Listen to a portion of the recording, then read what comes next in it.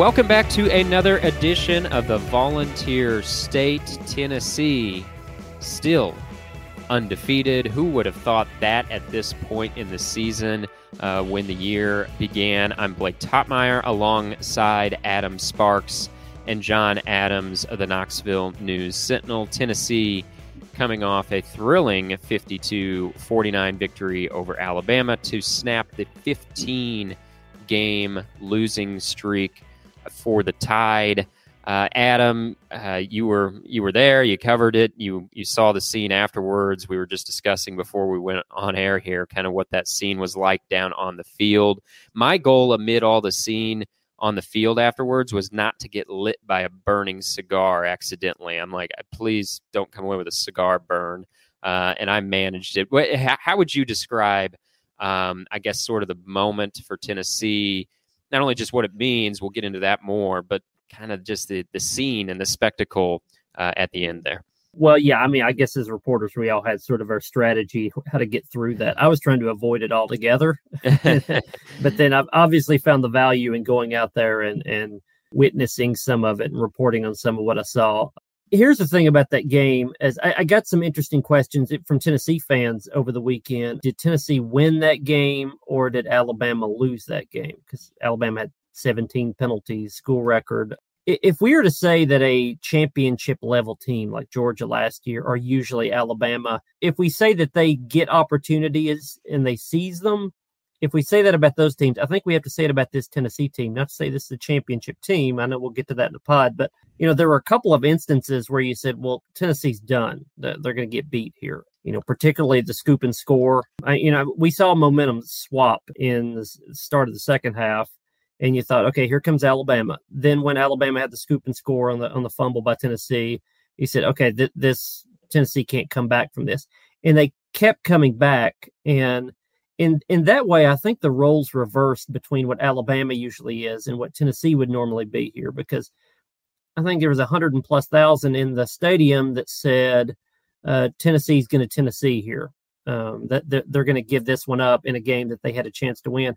But instead, they got very small opportunities, and they seized those. I mean, we could name a dozen of them, but particularly the one where Nick Saban left too much time on the clock and took for granted the fact that Tennessee has the best offense in the country and 2 passes and a kick, and they did what Alabama didn't. So I do think if Tennessee ends up in a really, really good spot at the end of the year, we'll look back at this game and say Tennessee earned this win. Anytime your offense does what Tennessee's did to Alabama, I mean, there's just no doubt. There are a lot of 4 or 5-star players on Alabama's defense, and Tennessee made them look like 2 stars, particularly when they were throwing the ball to Jalen Hyatt. It was almost as though Alabama didn't realize he was an eligible receiver. Really poor play on safety's part, I thought, for Alabama. DeMarcus Nellums, one of the safeties, got a lot of criticism, justifiable. But, I really thought Tennessee earned the win. Yeah, DeMarco Hellams was matched up on Jalen Hyatt for many of those touchdown passes. And I guess you got to credit in some way Josh Heupel's scheme, or at the very least Alabama's lack of adjustments. He kept getting his speediest receiver matched up against a safety from Alabama who had no business being matched up with Jalen Hyatt. I mean, he simply could not keep up with him, and Tennessee exploited that matchup time and again. And it was just so stunning to see, not that Tennessee won, and I know we shouldn't be surprised by anything from this offense at this point, but when you have Alabama and Nick Saban and the reputation and all that, for Tennessee to run up 52 points, I mean, I knew they were going to score in this game. I knew they'd score a lot, certainly as by Alabama's defense's standards, they would score a lot against him, but I wouldn't have said 52 points. I mean, it was quite a quarterback duel between Hendon Hooker and Bryce Young, and I thought Hendon Hooker had a little more support around him. They had some mistakes late, but I thought overall Alabama made more mistakes when you include the special teams blunders with the penalties. And to your point, Adam, I heard some of that too from Tennessee fans of, did Tennessee win or did Alabama lose it? I think you're dead on. Like in a special season, you're going to have a game or two, usually, usually, not always, but usually in a special season, you're going to have a game or two where the opponent, maybe a good opponent, helped you out a little bit, and you took advantage and you walked through the open door and you said, we're going to grab this opportunity. And like you said, Tennessee did that. And there was no better example than at the end of the game, Alabama has a field goal to win, misses, and could have got a closer field goal had Jahmyr Gibbs not dropped a pass on second down. It would have turned a 50-yard field goal into like a 42-yarder. And then Tennessee has time for two plays, and they get a kick, and they make it. And I think that's a comparison of how one team capitalized on an opportunity after the other team didn't. Yeah, and I think what was startling to me was that if you didn't know who these two teams were and these two coaches, you would look at this game and say, if you compare them, Tennessee's offense was phenomenal. Alabama's was really good also. Both quarterbacks good. Tennessee utilized matchups better than Alabama. You mentioned Jalin Hyatt, they've done this since Tillman has been out. Jalin Hyatt is a vertical receiver, but he's playing at slot, which usually is not a vertical position. They do a lot of good things to get him matchups with nickels and with safeties. They bring him in motion to make sure he's isolated, and they hit him on vertical routes where you've seen this game and you've seen the LSU game and so on, where he just runs past people. He's matched up with people that cannot stay with him, and Tennessee has isolated him in very smart ways. Alabama would bring Jahmyr Gibbs, and I think maybe a wide receiver a couple times, out on one side of the field isolated, and Juwan Mitchell, the linebacker, would be on him, and yet they couldn't get him the ball. Tennessee executed better and game planned better than what Alabama did. On the defensive side, Tennessee gave up a ton of yards. They had a handful of good plays, especially early in the game. Alabama had a handful of good defensive plays, but otherwise they gave up a ton of yards. I guess what I'm saying with that is, if you took the jerseys away, took the colors away, you didn't know who the coaches were, and you just watched that game in isolation, Alabama looked like a poor man's version of Tennessee. That's what's startling to me, is that what Tennessee did, Alabama kind of also did, but just didn't do it as well. And I think maybe that has some legs beyond just this one matchup in the season. Yeah, you look what Josh Heupel has done in back-to-back games. He just outcoached the best coach in college football. I would say the best coach in college football history in Nick Saban. And just before that, he outcoaches Brian Kelly, who's one of the best coaches in college football. I mean, Kelly even admitted that, although it's kind of hollow. Coaches say that as though we got to coach better and that kind of thing, and they don't really believe that anybody outcoached him. But his system is ahead of the defenses. And two things that really stood out to me, it wasn't just that. I mean, the biggest thing was Alabama didn't know what to do to the slot receiver, and neither did LSU. But also that against LSU and now against Alabama, LSU has two really good pass rushers. Tennessee neutralized them with his offensive scheme. Against Alabama, it took Will Anderson, arguably the best defensive player in college football, out of the game.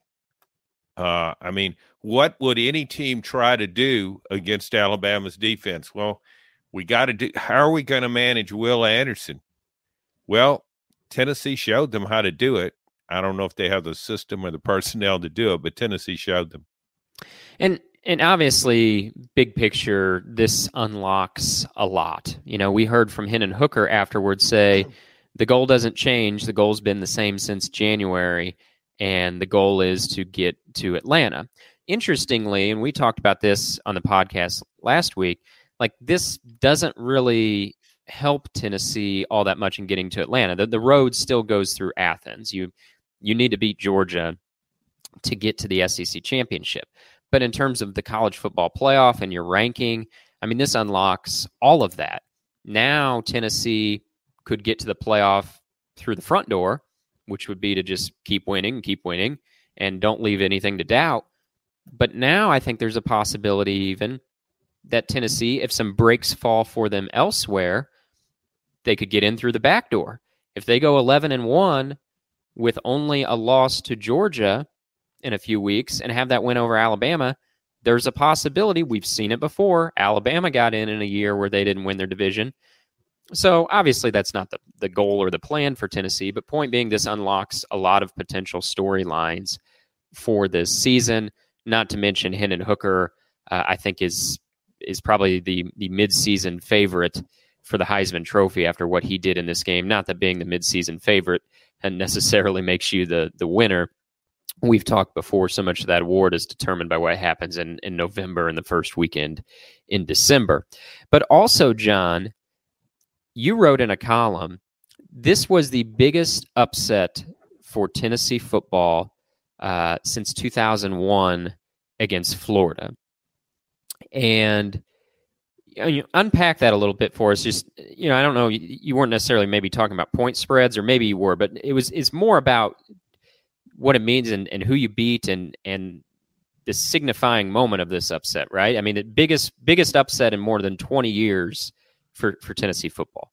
Yeah, just to me, really the biggest win in general, because going into the Florida game, Tennessee was 17 to 18 point underdog. Florida was on course to win the division, play in the SEC championship, would be the favorite, and would go on and play for the national title. That put Tennessee in a position to do that. That was the last time, I think, that Tennessee was really a national player.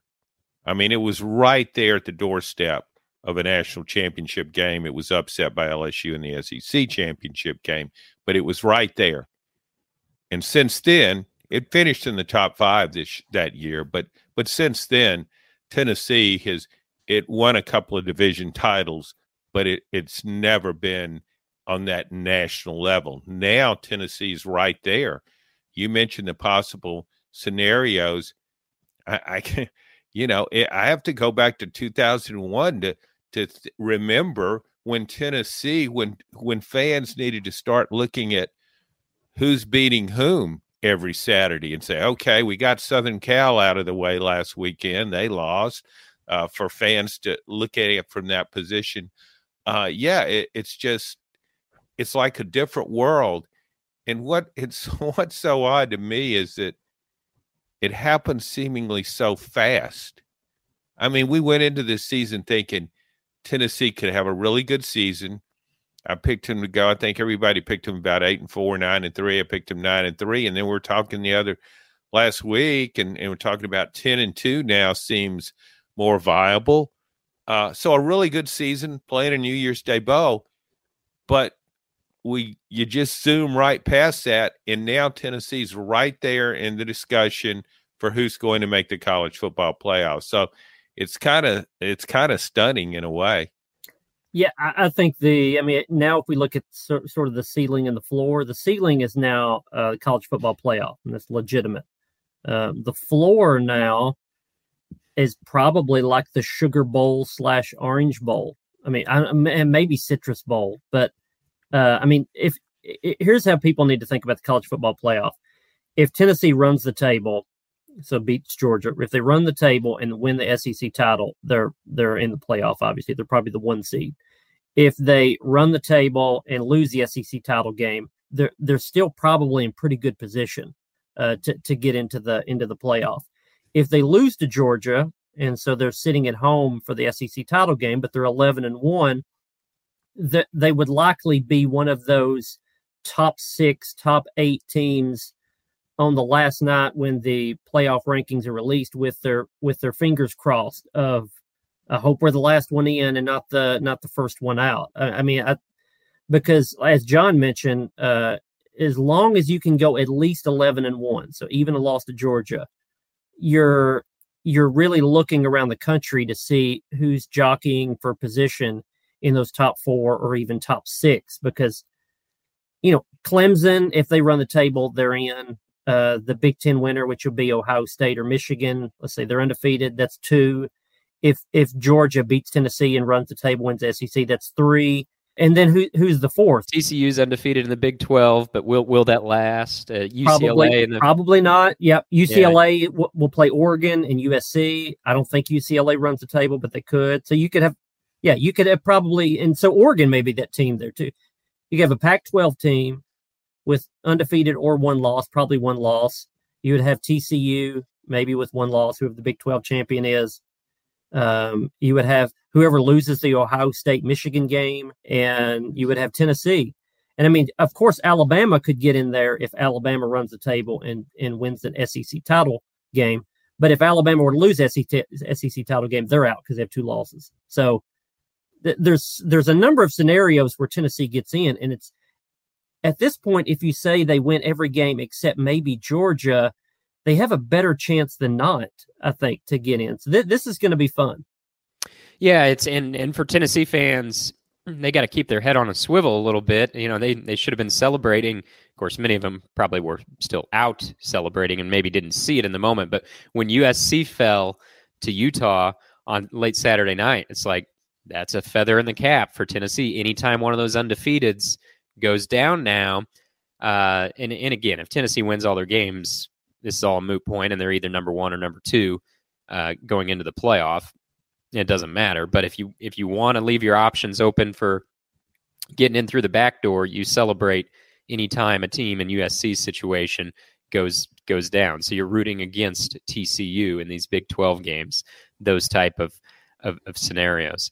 And you know, you wrote about this after the LSU game, Adam, and it was actually you were like a week ahead of everybody else. You started to say it's starting to feel like 98, and that came with a little bit of a caveat, I know, at that point. But now you start to remove some of those caveats when you start looking back on this team versus Tennessee's last national championship team, the 98 team.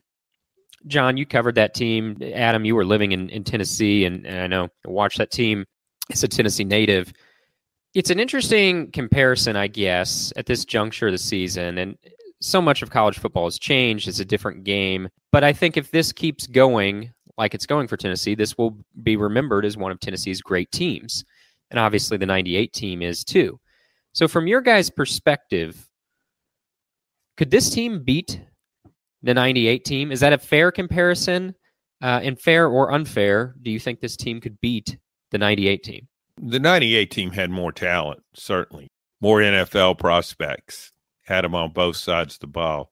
However, I don't think it would beat this team. And a lot of that has to do with the way college football has changed, because back then you built a team a certain way. And that team was built to win in 1998.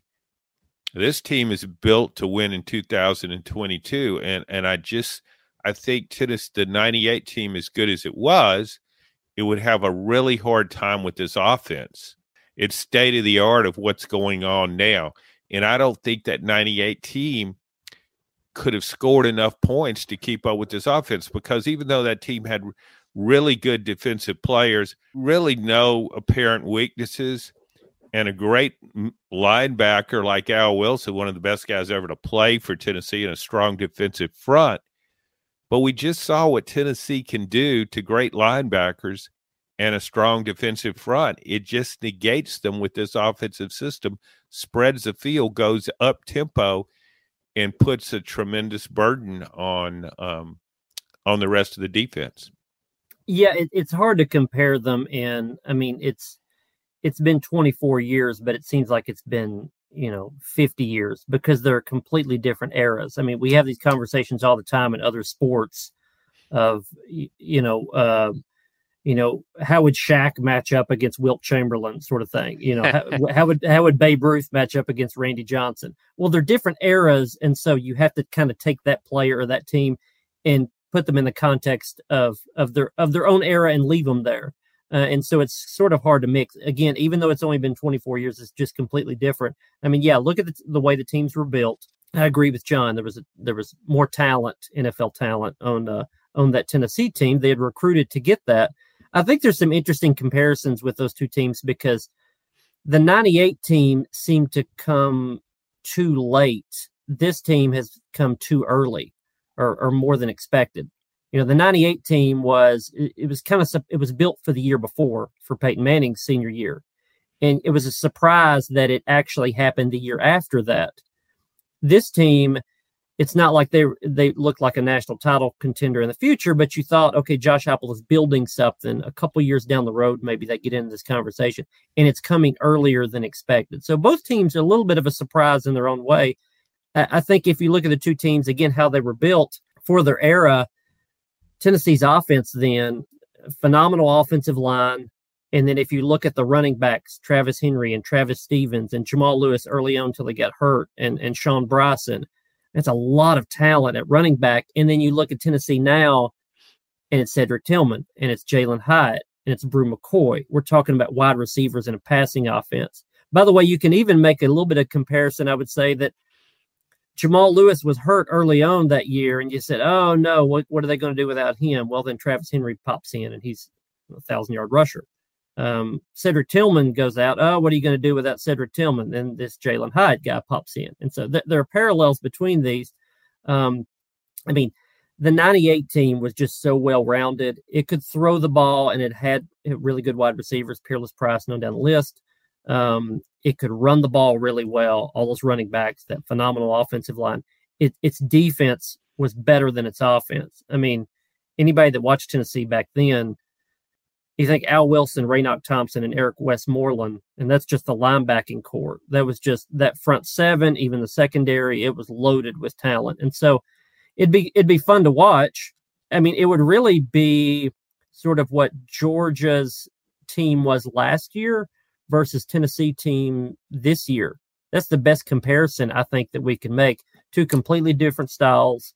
And whichever tone of the game it took, first team to 50 or grind it out, that team would win the game. I mean, if you look back at the 98 team and the big games that they won, they beat Florida 20-17 in overtime. They beat a top 10 Georgia team or top 5 Georgia team 22-3. Well, Tennessee just beat number 1 team Alabama 52-49. That's the difference in the two eras and the two teams. They're just hard to compare them at all. Whichever tone the game would take, that's the team that would win. Well, what's interesting is, we've had the conversation of should Tennessee have won that game? Did Alabama give it to them? Whatever.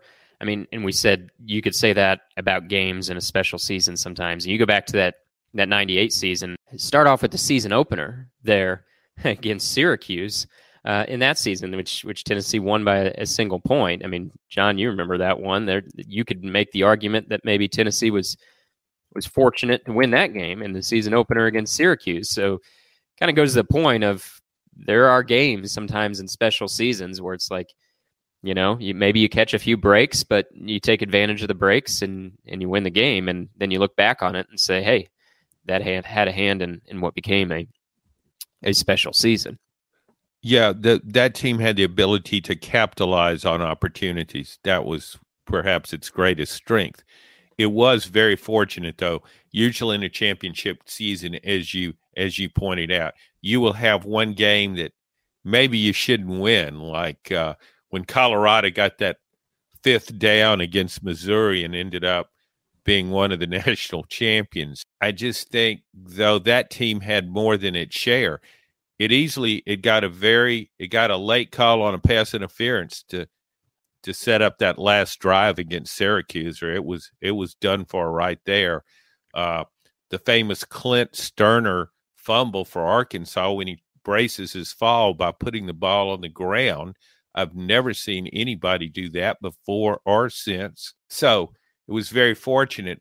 On the other hand, it had to overcome the loss of Jamal Lewis, who would have been a candidate for the Heisman Trophy if he'd never been hurt. Tennessee had other good running backs, but Jamal Lewis, we saw what he did in the NFL. He almost broke Eric Dickerson's single season rushing total.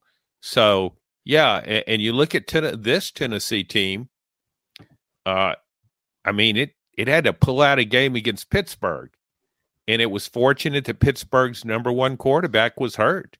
Didn't play in the second half, and the backup was limping around back there. Expected him to just keel over at any time. And certainly you could say fortunate against Alabama, but it was really the better team. So it had a close call against Florida. So, yeah, there are some similarities.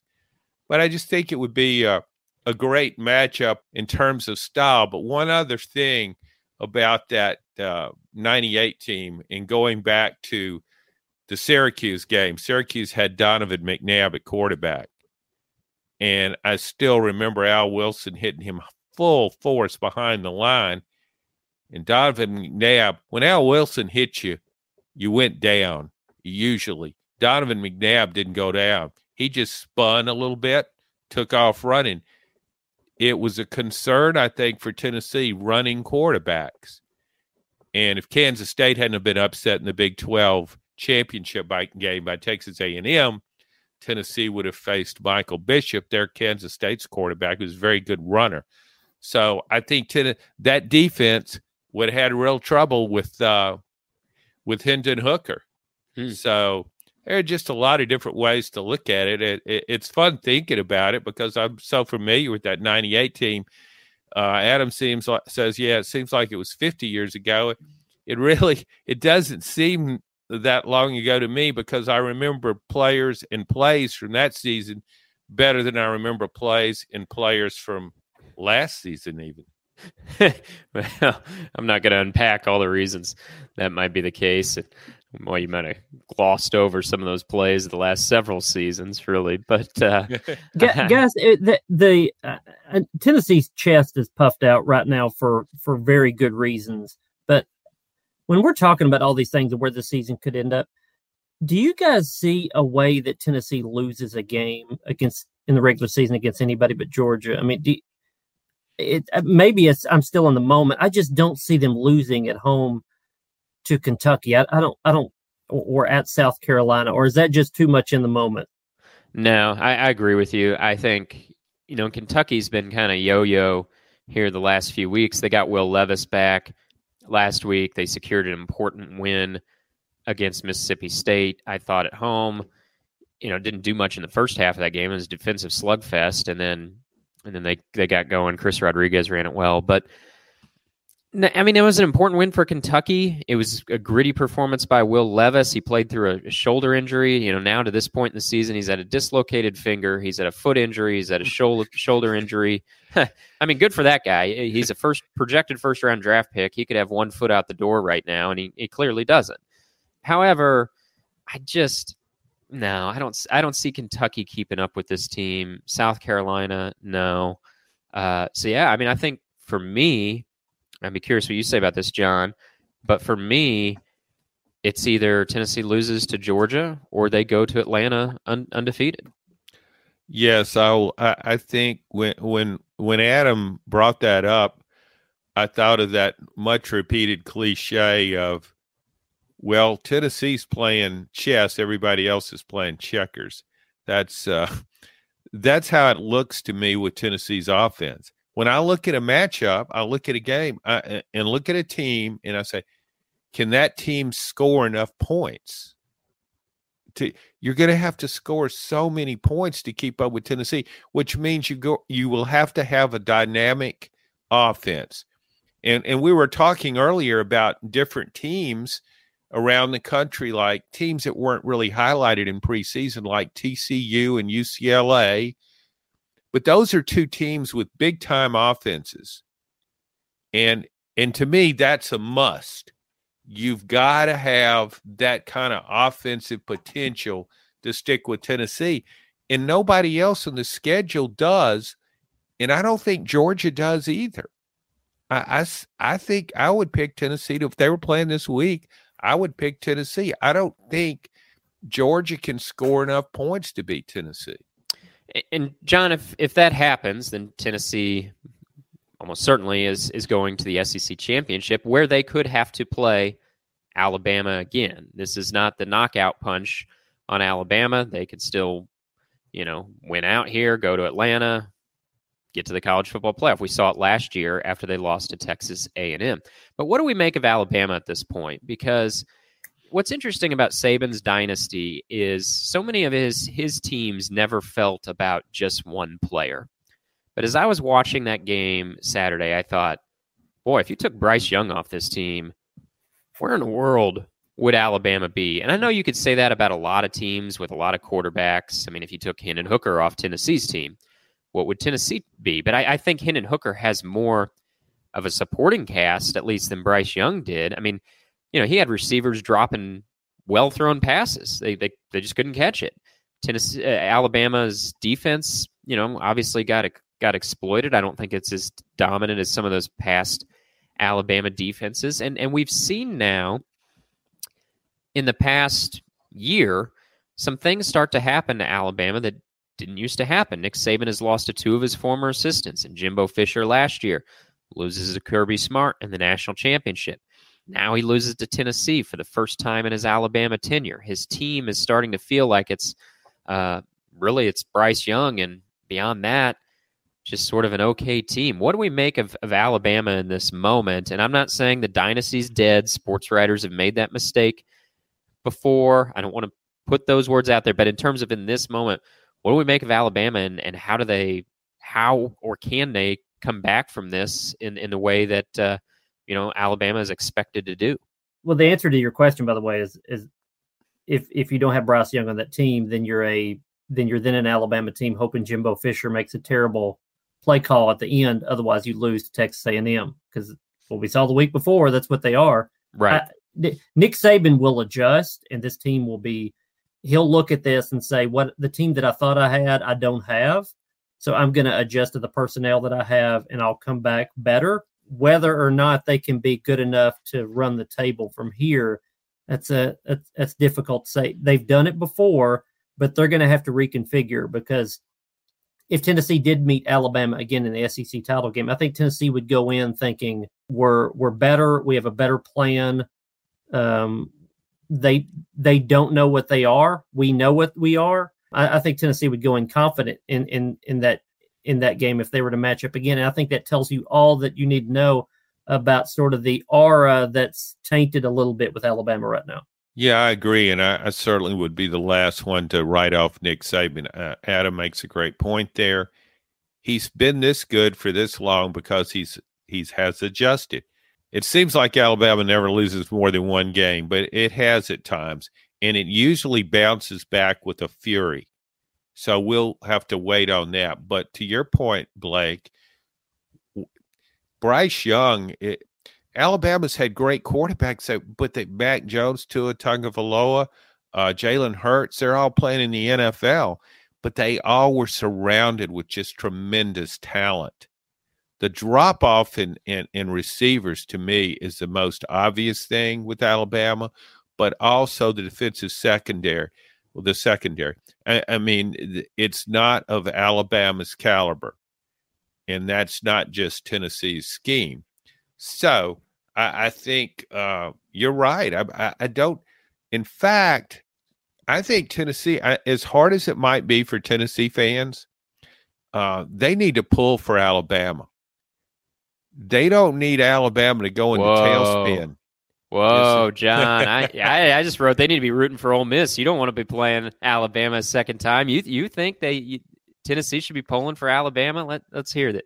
Let's hear it. Well, yeah, because Alabama's record. If Tennessee is the only team to beat Alabama, that raises Tennessee's status.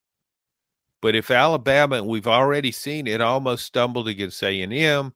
A very average at best A&M team, and it was beaten against Texas. I mean, Quinn Ewers, the quarterback for Texas, he doesn't get hurt at the end of the first quarter. I think Texas would have won that game by 2 touchdowns. It was really outplaying Alabama decisively. So, no, I think I look at that Ole Miss offense, and it's much more balanced than Alabama's.